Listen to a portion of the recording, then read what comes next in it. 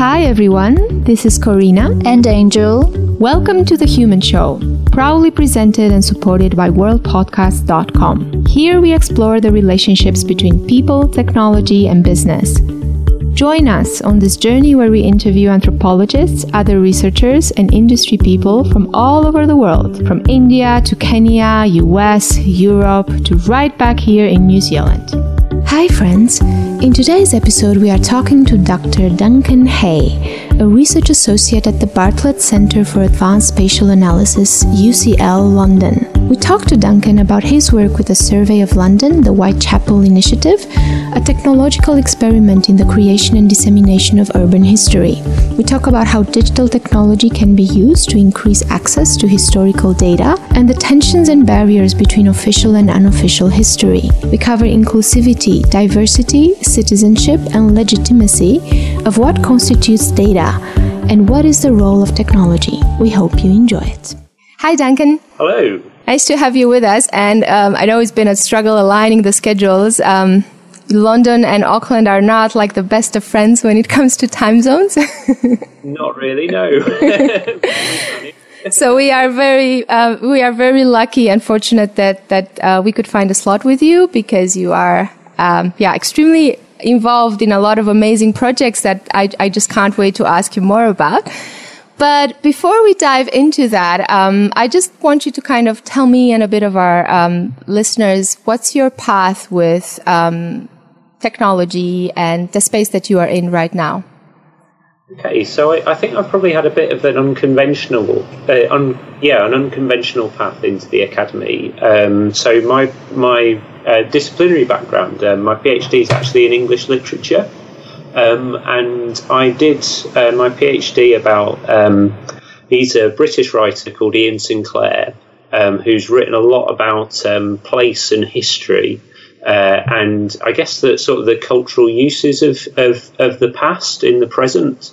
And I was looking at his work in relationship to a German theorist called Walter Benjamin, who you might be familiar with, who was a Frankfurt School Marxist and was very much interested in the political use of the past inside the present. And then so I did my PhD, and I didn't get funding for my PhD, so I was working at the same time, part-time as a web developer. And through that work, I did a couple of projects which were based on sort of community-led web mapping, I guess. And then I was on the job market for a bit. I don't know if it's the same in Auckland, but the academic job market in Britain, especially if you're a humanities scholar, is pretty tricky. And I wasn't getting very far. And then this job came up at my current department, which is the Centre for Advanced Spatial Analysis at the Bartlett, which is part of University College London. And that was to work on basically to build a website. And I guess how would we say this? It's designed to sort of co-create or co-write the history of an area of East London, which is Whitechapel. And this was I guess sort of like a unicorn project for me because Ian Sinclair wrote a lot about Whitechapel, still writes about Whitechapel. And here was an opportunity to make a website which was deliberately it was about Whitechapel and the history of Whitechapel, but designed to help, I guess, to both publish academic research, but get ordinary members of the public from East London and beyond to tell their stories about their experience of Whitechapel on that website. So yeah, I'm still working on that project. Just a week. Sorry, you were going to say. Go ahead. What do you think was the intention behind the project? So I think the people who led on the project. So Casa was a collaborator rather than the lead on the project. Are a group of architectural historians called the Survey of London, who are quite a strange organisation. I'd say they're very British. They've been around since the 1890s, and they were set up by he was an architect and social reformer called Charles Robert Ashby. And he was a member of the arts and crafts movement, which, if you know the work of William Morris or John Ruskin, you'd probably be you'd be familiar with the style if you don't necessarily know the names. But they were very concerned with the legacy of the built environment, and that the built environment should be beautiful. And to help people see what was valuable in old buildings. So they've existed since the 1890s, and their remit has been to take a single parish of London and produce a comprehensive document of its architectural history. So I think if you're gonna put it in a few words, they want to find out what got built and why it got built, and what's been lost as well. So what used to be there. And they've been producing these huge monographs. They're sort of I don't know. They're massive, big books, which are beautifully illustrated and very comprehensive documents about a particular area. And I'd say since 1890 something, whenever they started, they've probably done about maybe 40% of London. Oh wow. So it's a really extraordinary project. It's like a very long-term project, and if they were ever to finish, they should probably start again, because so much would have changed. Yeah.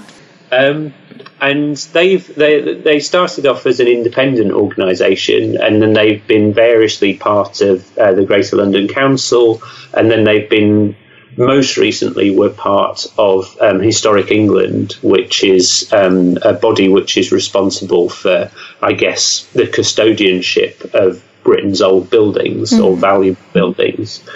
However, because of funding cuts, which came through from central government, their existence was sort of in question at Historic England. And most recently, I think it's maybe 3 years ago, possibly 4 years ago, they became part of University College London and part of the Bartlett, which is UCL's Faculty for the Built Environment. So I think their motivation was really to look at digital technology and realise that there's an opportunity there to get their work better known. So I mean, the books are massive. They cost 80 quid. They're not something that you would buy. They tend to exist in libraries and university libraries. So making an interactive map was it just seemed like a really logical step for them, that they'd be able to explore a new way of publishing their material, reach new audiences for that material. But what they also wanted to do was, Peter Guillory, who's the lead on the project, he talks about breaking down the barriers between official and unofficial history. So they didn't just want to publish their research, they wanted to think about how they were conducting that research, who that research was for, and how they could maybe involve a broader community in that research. So and I should probably talk a little bit about Whitechapel, because Whitechapel's quite an interesting place to be doing that. Yeah. Because it's so East London is changing very rapidly. It's in recent years it's become very gentrified. I think since the 1990s onwards, there's been a steady influx of richer residents into what historically has been a very poor part of London. And at the moment, and it's also been, like, Whitechapel specifically has been a place where a lot of immigrant communities have tended to make their homes. So if you go back to the 18th century, that would have been there's a very large German community. which was there's German immigrants in the 18th century, French immigrants in the 18th and 19th centuries. I'm probably getting this wrong because I'm not a historian, but I'm remembering as best I can. And then there's a very large Jewish community up until the 1950s or 60s. And then most recently, it's been the Bangladeshi community have been one of the most predominant non-white ethnic groups in Whitechapel. But Whitechapel is right next to the City of London. And it's like those poorer... Well, they're not all poor, but immigrant, like first generation immigrant communities tend to be quite poor. Whitechapel is a poor district. Those communities are being pushed further and further out. So it felt, for the survey, it felt very important that unless they were to act now, we weren't going to get those stories of those immigrant groups, and then they would be lost. So it felt like there was a real opportunity to make the most of the opportunities that the technology offered, and to do this work now. Yeah, so that's that. And how have you seen people engage with that form of storytelling about their city? So we've done a lot of on the ground work. So we have the historians from the survey. There's several people involved in the project who are trained oral historians. So we've done a lot of events where we've gone out to communities and then really used the website as I think almost as a talking point. So we have this technology, but it's really an excuse to have a conversation. And so we've done a lot of work like that, where we've deliberately gone out and met people in person. So it hasn't been technology led, but equally we've had a lot of interest from people who've come across our website entirely online. So, for example, there's a quite nice collection of posts by a guy called Eric Shorter, and who grew up in Whitechapel in the 1940s, I think, and he's really documented his childhood. And he discovered the website quite by chance. Like, he came to us cold. So we've got different sorts of engagement, I guess. So we've had people who will document the stories of their time in Whitechapel. Equally, we've got quite a sizable body of, amateur historians. So they might be people who are interested in their own family histories, for example, or they might be quite a lot of local history. Like the groundwork of finding out about places and documenting the history of places happens outside academic circles. So people who aren't professional historians, but really but produce documents from which official history gets constructed. So we've had some really interesting work by people documenting particular aspects of the history of Whitechapel in a way which really is academic writing, even though they themselves aren't academics. And are you focused mostly about space and buildings? Yes. So if you go to the website, which can I plug the website? Yeah, definitely. Go ahead. It's surveyoflondon.org. If you were to go there, there's an interactive map, and every building in Whitechapel is represented by an interactive polygon.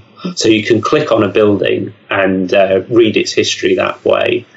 So it's quite I guess the map forms it's the interface to the content of the website. So it's very spatially driven. Yeah. And if you go, for example, to the building, is there a possibility there to learn more information through technology as well? That's right. No,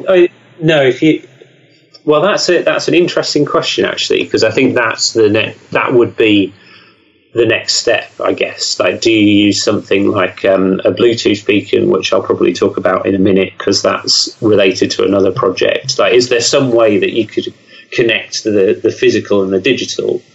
Because the website works on your phone. If you were if you were to be navigating Whitechapel, you could click on a building there and find it that way. But there are ways that you could use technology to put that information in situ. And I think there's a lot of questions about that, actually, about what the value of that might be, which is maybe an interesting discussion. I don't know. Who do you think is the primary target of this interactive map? I think ultimately, like, the survey has an audience, which tends to be a professional audience or an academic audience. So professional historians or amateur historians are very much the core of what they of their readership, but also architects, town planners, members of local councils. Like, it's very much a reference work that if you need to know about, there's this building on this street, like, what is it? When was it built? Why was it built? What things do we need to be considering if we were to build a new building here, or who used to live there, or those sorts of academic questions. Though that's the reason why you would go to a Survey of London volume. But because we've now got this oral history component, it does mean that there's an additional audience. And I think really, like, making something that has appeals to both audiences has actually been a really big challenge, because official and unofficial history, they don't necessarily sit that comfortably together, because you've got one sort of discourse which is reference work, it's got footnotes, and another sort of discourse which, I mean, like, Eric's got some amazing stories about when like, after the war there was a guy who used to shoot pigeons in Whitechapel and sell the birds to eat to Sainsbury's, and that's just like that. Like, we've got no way of verifying that. It sounds entirely plausible, and when you read Eric's account of it, you're like, that happened, and it really adds to your idea of what Whitechapel must have been like at that point. But it doesn't. Like, it's not the same sort of writing as an authoritative history of a building. So I think there's definitely a tension in the project between existing professional audio or largely professional audiences and the new audiences that we need to reach, so that history that social history gets documented. Did that answer your question? That was a bit rambling. No, and I think it's such an interesting point that you're raising. You know, like, this distance between official and unofficial history, and everything that it means, right? Like you were saying at the beginning, who decides which sources are valid or not? How do you validate their validity? To whom it's meant to speak, and of what? No? Absolutely. It reminds me of, because I've been living here in Auckland now for 2 years, so I've become kind of quite involved in the Maori and the Pacific communities. And they have a different relationship to buildings, but because of two things. One, they have a different relationship to the concept of time and history, because they say that the past is contained in the present and the future is contained in the present at all times. Yeah. So, which is true. but like, it's interesting because the way they talk is like, when they talk about their ancestors, they talk about them as if they're still present, and they bring stories from the past as if they're present, and because for them are present, they're informing the present. So it's interesting to see how this conceptual relationship with time kind of shapes the way they connect to history, because for them, history is not something that you stop and look for somewhere. It's something that is constantly livable inside you. Even when they meet people from outside, they to know who you are, they have to know your genealogy. Yeah. Do you know where you're from? Who's your community? Which are your ancestors? You know, that's how they know that you are a real person. So the second difference that they have, which also impacts the relationship to the buildings, are that communities are really, really tight. Like, you really know who was the grandfather of your neighbor. So that brings a kind of validity to these type of oral storytellings that are social. So they don't really question it, because actually they can even remember through their own family the person that was selling those pigeons, you know? Do you know what I mean? It's a real person. It's not just a name on a page or in somebody's history, because the community is so strongly interlinked. So when it comes back to buildings, because they had this challenge too, especially because of the tourism industry here in New Zealand, what type of stories are the ones that you want to tell in relationship to buildings and space. And they have a hard time deciding on one because the whole community needs to come together and make a reflection of why a certain story needs to be told more than others. So it's kind of like a very long, slow, bureaucratic process because you need to get a lot of people that they see on the same level of power. So kind of, you don't have people that get the label of historian that gives you the authority to make some choices. Everybody has the same authority as long as your ancestors were there when this building was being built. Do you know what I mean? So it's kind of like very consensus, like very different from the story that you're telling me. But, so how have you seen then in this project so far this formal and informal sitting together? Do you have spaces where they see that they find a common ground? It's a good question, actually. I'm not, like, do you mean like a virtual space or a physical space? Virtual or physical? I think in a physical space, I think it really works because we've run events. Like at East London Mosque, I say we. I haven't been involved in most of these, which is a very big, it's one of the biggest mosques in the UK. It's a very important building, and we've done stuff at the Tower Hamlets, which is the council, their history library and archives, and you get various different people coming to those events. And I think really when you get an oral historian such as Shahid Salim, who's led on this aspect and is a very, very good interviewer, and local people in a room discussing the place that they're in, you get a very natural dialogue, I think, between academics and local people of all sorts of backgrounds. Not that academics can't be local people, but you know what I mean. You get a very, like, people are interested in that place. You all have a shared interest in talking about that place. But I think that's a gesture of us going, like us as academics going out into the community, into their space, which I think is very important.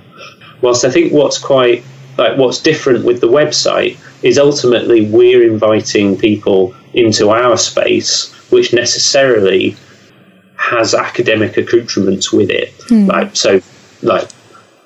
footnotes, and the website looks quite sober and reflects what the books look like. So there's, like, I think and I guess that sort of embodies this tension of how you resolve that.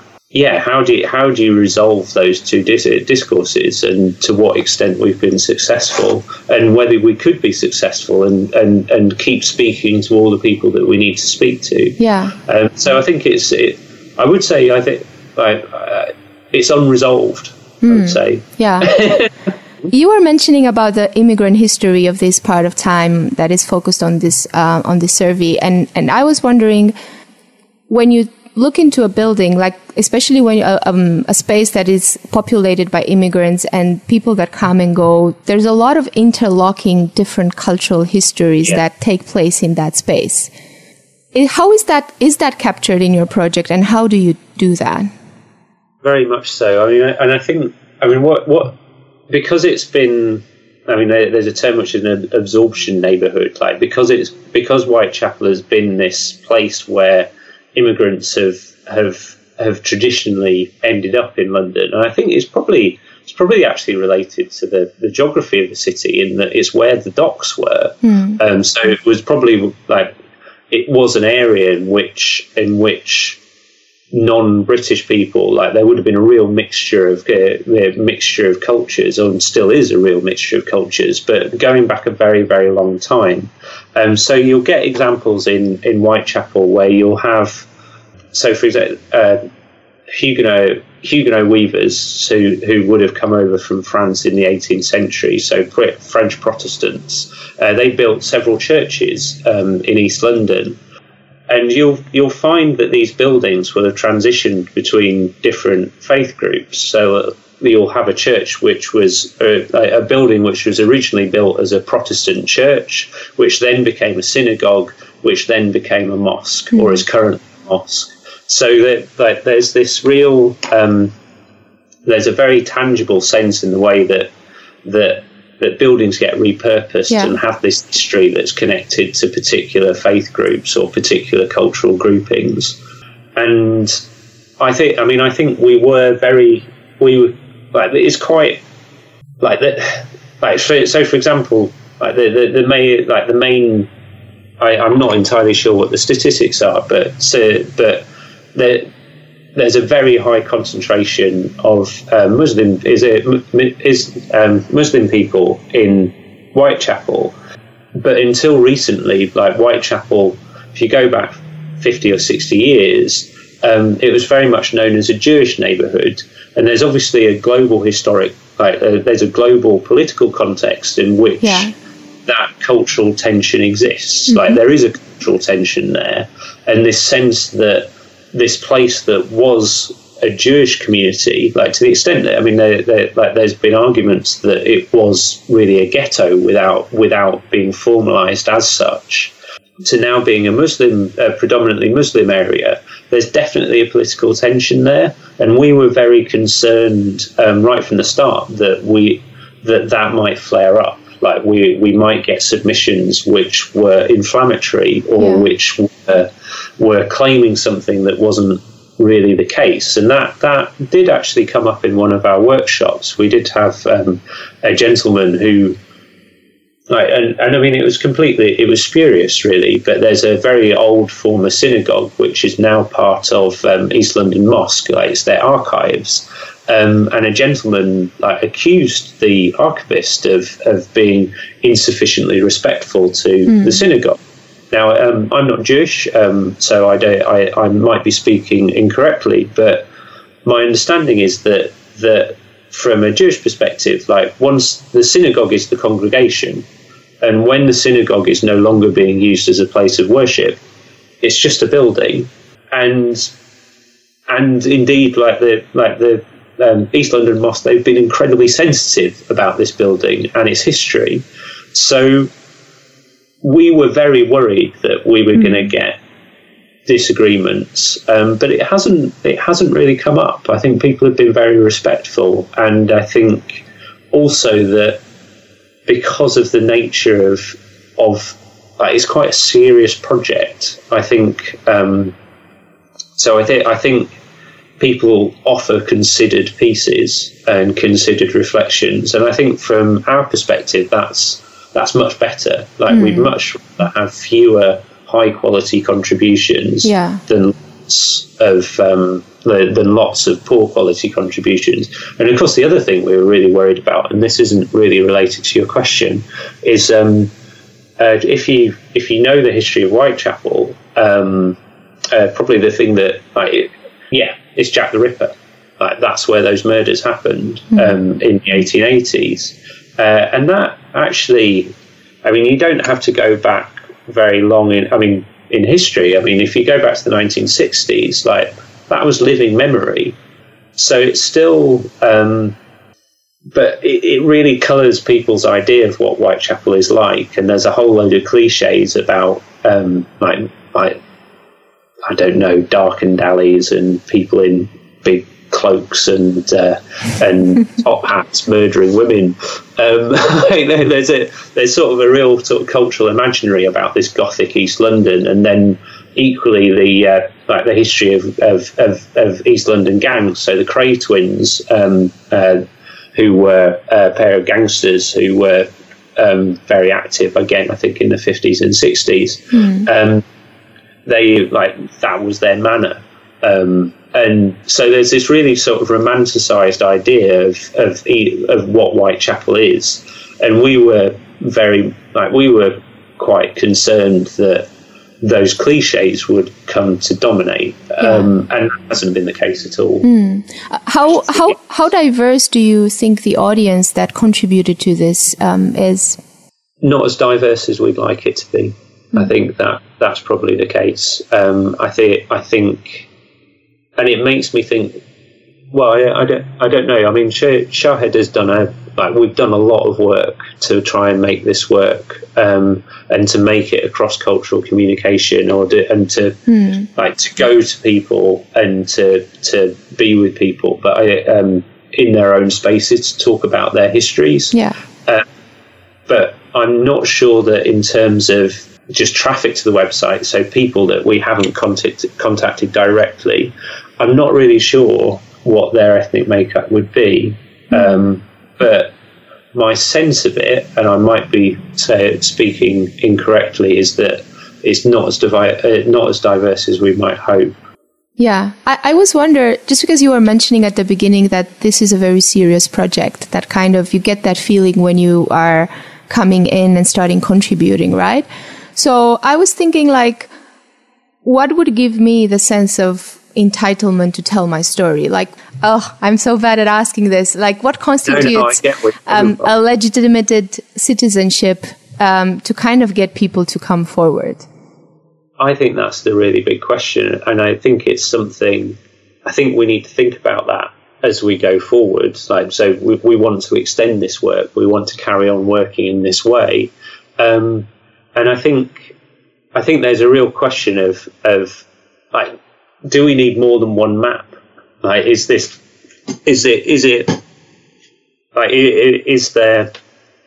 a Sylheti Whitechapel that needs its own space, or do we need to be working with local history groups to give them the power to run this stuff themselves? Because and what we might lose in terms of I guess the imprimatur of this is serious academic research, we gain in terms of a multiplicity of voices. So that, I mean, I'm not really speaking for the project when I say that. I'm talking for my own sense of it. Would be, do we want, rather than putting all of these different sorts of talking about the past in one historical frame, or in one publishing framework of one website, do we need to be thinking about how we can empower people to run their own projects in their own way and find their own voice through it? Do you see what I mean? Yeah, I think there's something very powerful when you anchor all this messiness to a physical object. Because in itself, a building contains everything, right? It contains the past of all these social groups that see it in different ways. It contains the present and the potential future. So there's something, I think, very powerful when you have one frame anchored in those objects, but you find a way through technology to get it to show all of these different realities. Yeah. I think there's definitely a possibility there. There's quite a nice set of metaphors as well, because there's something very nice about the intangibility of technology, which speaks, I think, quite closely to the idea of how the past is in the present, because it's materially present. Yes, exactly. Absent at the same time. Yeah. So it's actually that's so great, because technology, and especially the internet, gives you this feeling that, history can turn present, like tangibly you watch it and it's there, it's present, it's not past. So I think that's what made me think about as well the challenges around this project. We've talked here a lot, especially in the space of artificial intelligence and ethics, about the topic of, there's a lot of people out there that look at technology as this great equalizer of everything. Class, diversity, you build something that goes across bias, that goes across systemic inequality so easily. So in a face, I don't believe it. Yeah, and there's starting to emerge proof that actually the things that we build are very similar to us. So what they can do is they can cast a very sharp light into existing systems of inequality, or existing system of that have become so normalized that we can't really see them properly. Absolutely. So I think there's a really interesting challenge. I done my master thesis was on a neighborhood in Amsterdam called Newmarkt, who's a neighborhood that has a strong history of activism and that now is struggling with gentrification and also tourism a lot. So my topic was identity and who does the city belong to at the end, and what's that? What's the citizenship rights that you have to be called a resident of that neighborhood? What gives you that? So I think it's very interesting when you kind of start asking those questions and looking at the community that is there and kind of amplify that voice, right?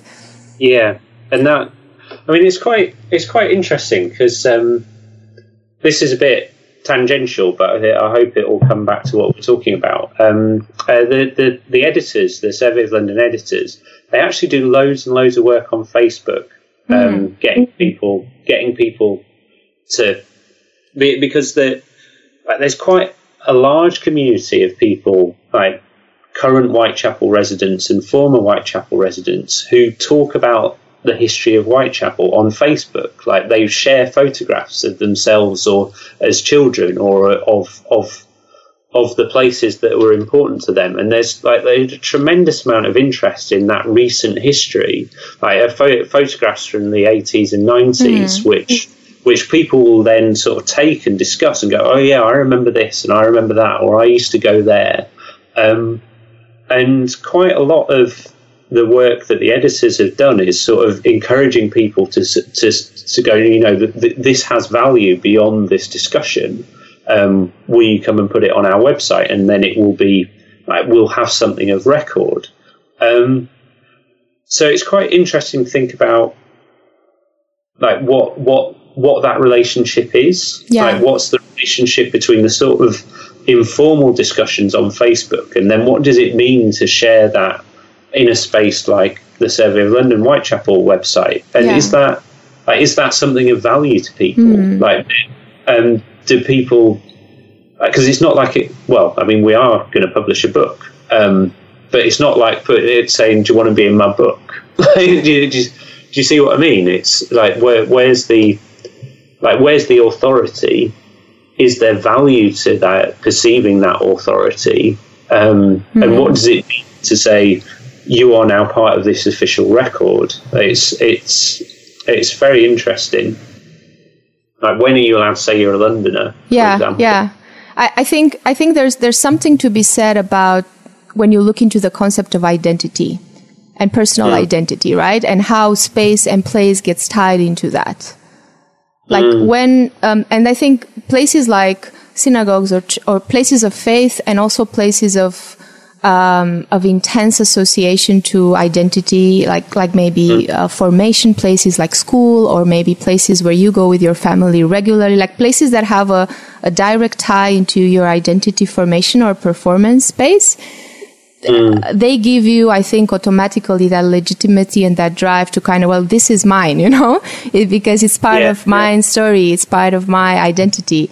If it's something that you just transition to use, or I think if that tie to your identity it's kind of weak, then only somebody from outside can give you that legitimacy through the job that you carry or through the acts that you perform. That's kind of like my take on it. But it also comes down to also power and legitimacy, right? And what exactly, and are people going to do with that data? What does it mean for you? What does it mean for your personal history, for your children, for your grandchildren later on, right? Yeah, exactly. How do you guys deal with that? Do you share? How do you deal with this type of questions around data? Well, interesting you should say that, because we're just having. So, have you heard of the GDPR? Yes. We've had. I've had quite a stressful day today because it comes in tomorrow, and we realise that there's a bit of the website which isn't GDPR compliant.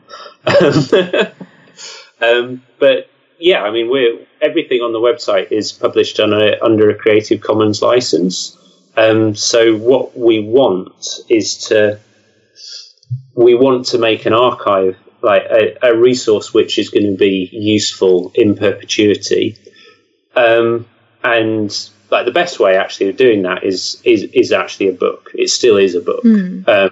Not in terms of access, because obviously like books have a limited circulation possibility, where a website is vastly more accessible than a book ever will be. But I don't know if you ever like preserving digital data is an absolute nightmare, because we're talking about with the system that we've built. You're looking at digital components, which it just moves so quickly. Technologies age very, very quickly. Formats change over time. Different media have different archival properties. So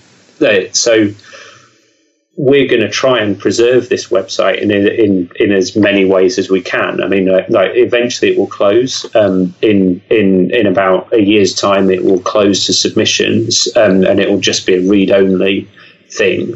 But slowly, it will be hosted by the university, theoretically in perpetuity. But realistically, there'll come a time, probably in about 8 or 10 years' time, where it just doesn't work anymore. And the question is how do we best preserve that? And what would a future scholar need to be able to get this thing up and running again, or to see what it actually contains? So after extracting all the personally identifiable information from our database, we will dump that database in different formats. Have those publicly available. As I say, almost everything on the site is published under a Creative Commons license, so you can repurpose the material as long as you cite us, as long as you and release it under the same conditions. So it's a share-alike license. And so we're very much trying to make something that is going to be around for a long time and is going to outlast the particular platform that it's on now. And there's quite a good aphorism about the differences between databases and code. And your database, your data model, the stuff that you save, it matures like wine, it gets better over time. But your code, the stuff that makes stuff happen, it matures like fish. I like that. That's a very good metaphor. I wanted to ask you were mentioning earlier about this tension between formal and informal history. And I wanted to ask you, what do you think about Wikipedia? I think Wikipedia, it's fantastic. Obviously, I don't you don't cite it. That's not what it's about. But if you need to get a quick overview of a topic, that's certainly the first place where I go. And I wouldn't stop there. But no, it's an amazing resource, and I also think that.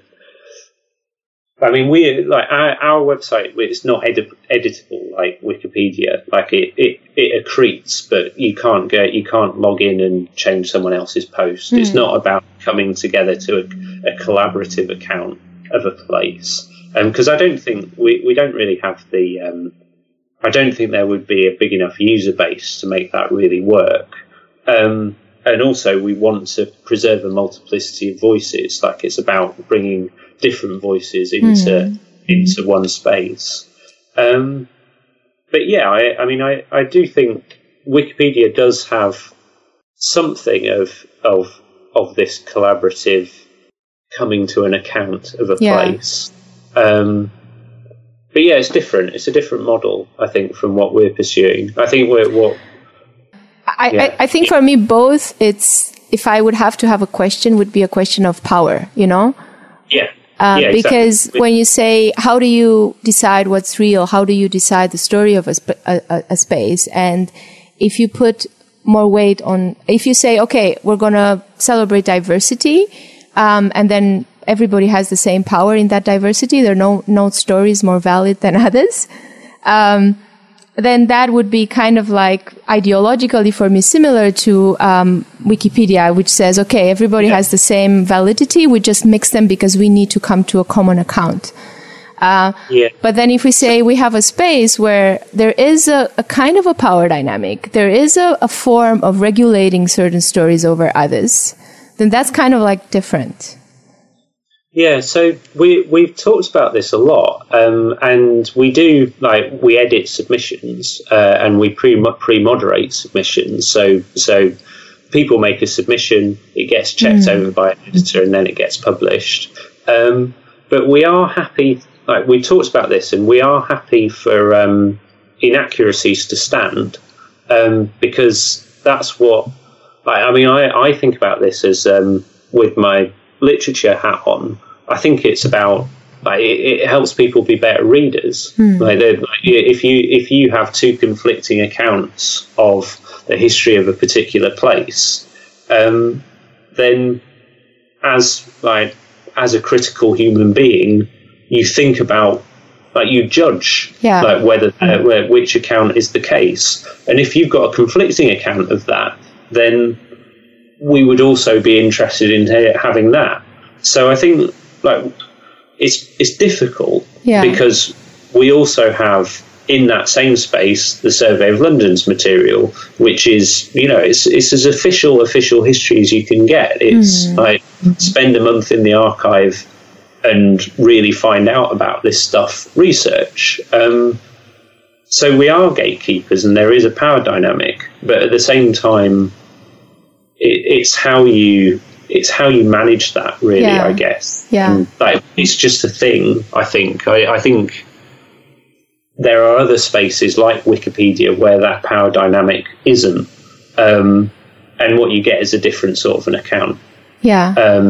So I don't think we can avoid it, I think, is my feeling. Like, as long as stuff is going out under this Survey of London banner, then we need to make, like, or the editorial team need to make editorial decisions about what gets published there. Yeah, because as you said, you're inviting them into your house, and that house comes with rules and traditions and a certain way of doing things.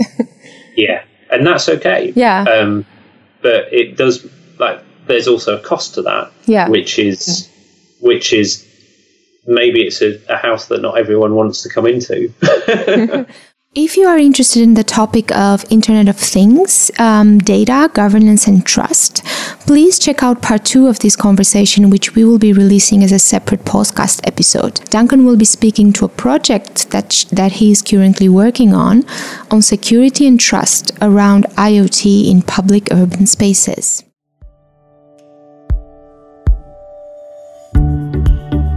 Thank you for listening, everyone. Follow us on our social media channels and look at the show notes for links to our speakers' work. Join us next time for more interesting conversations.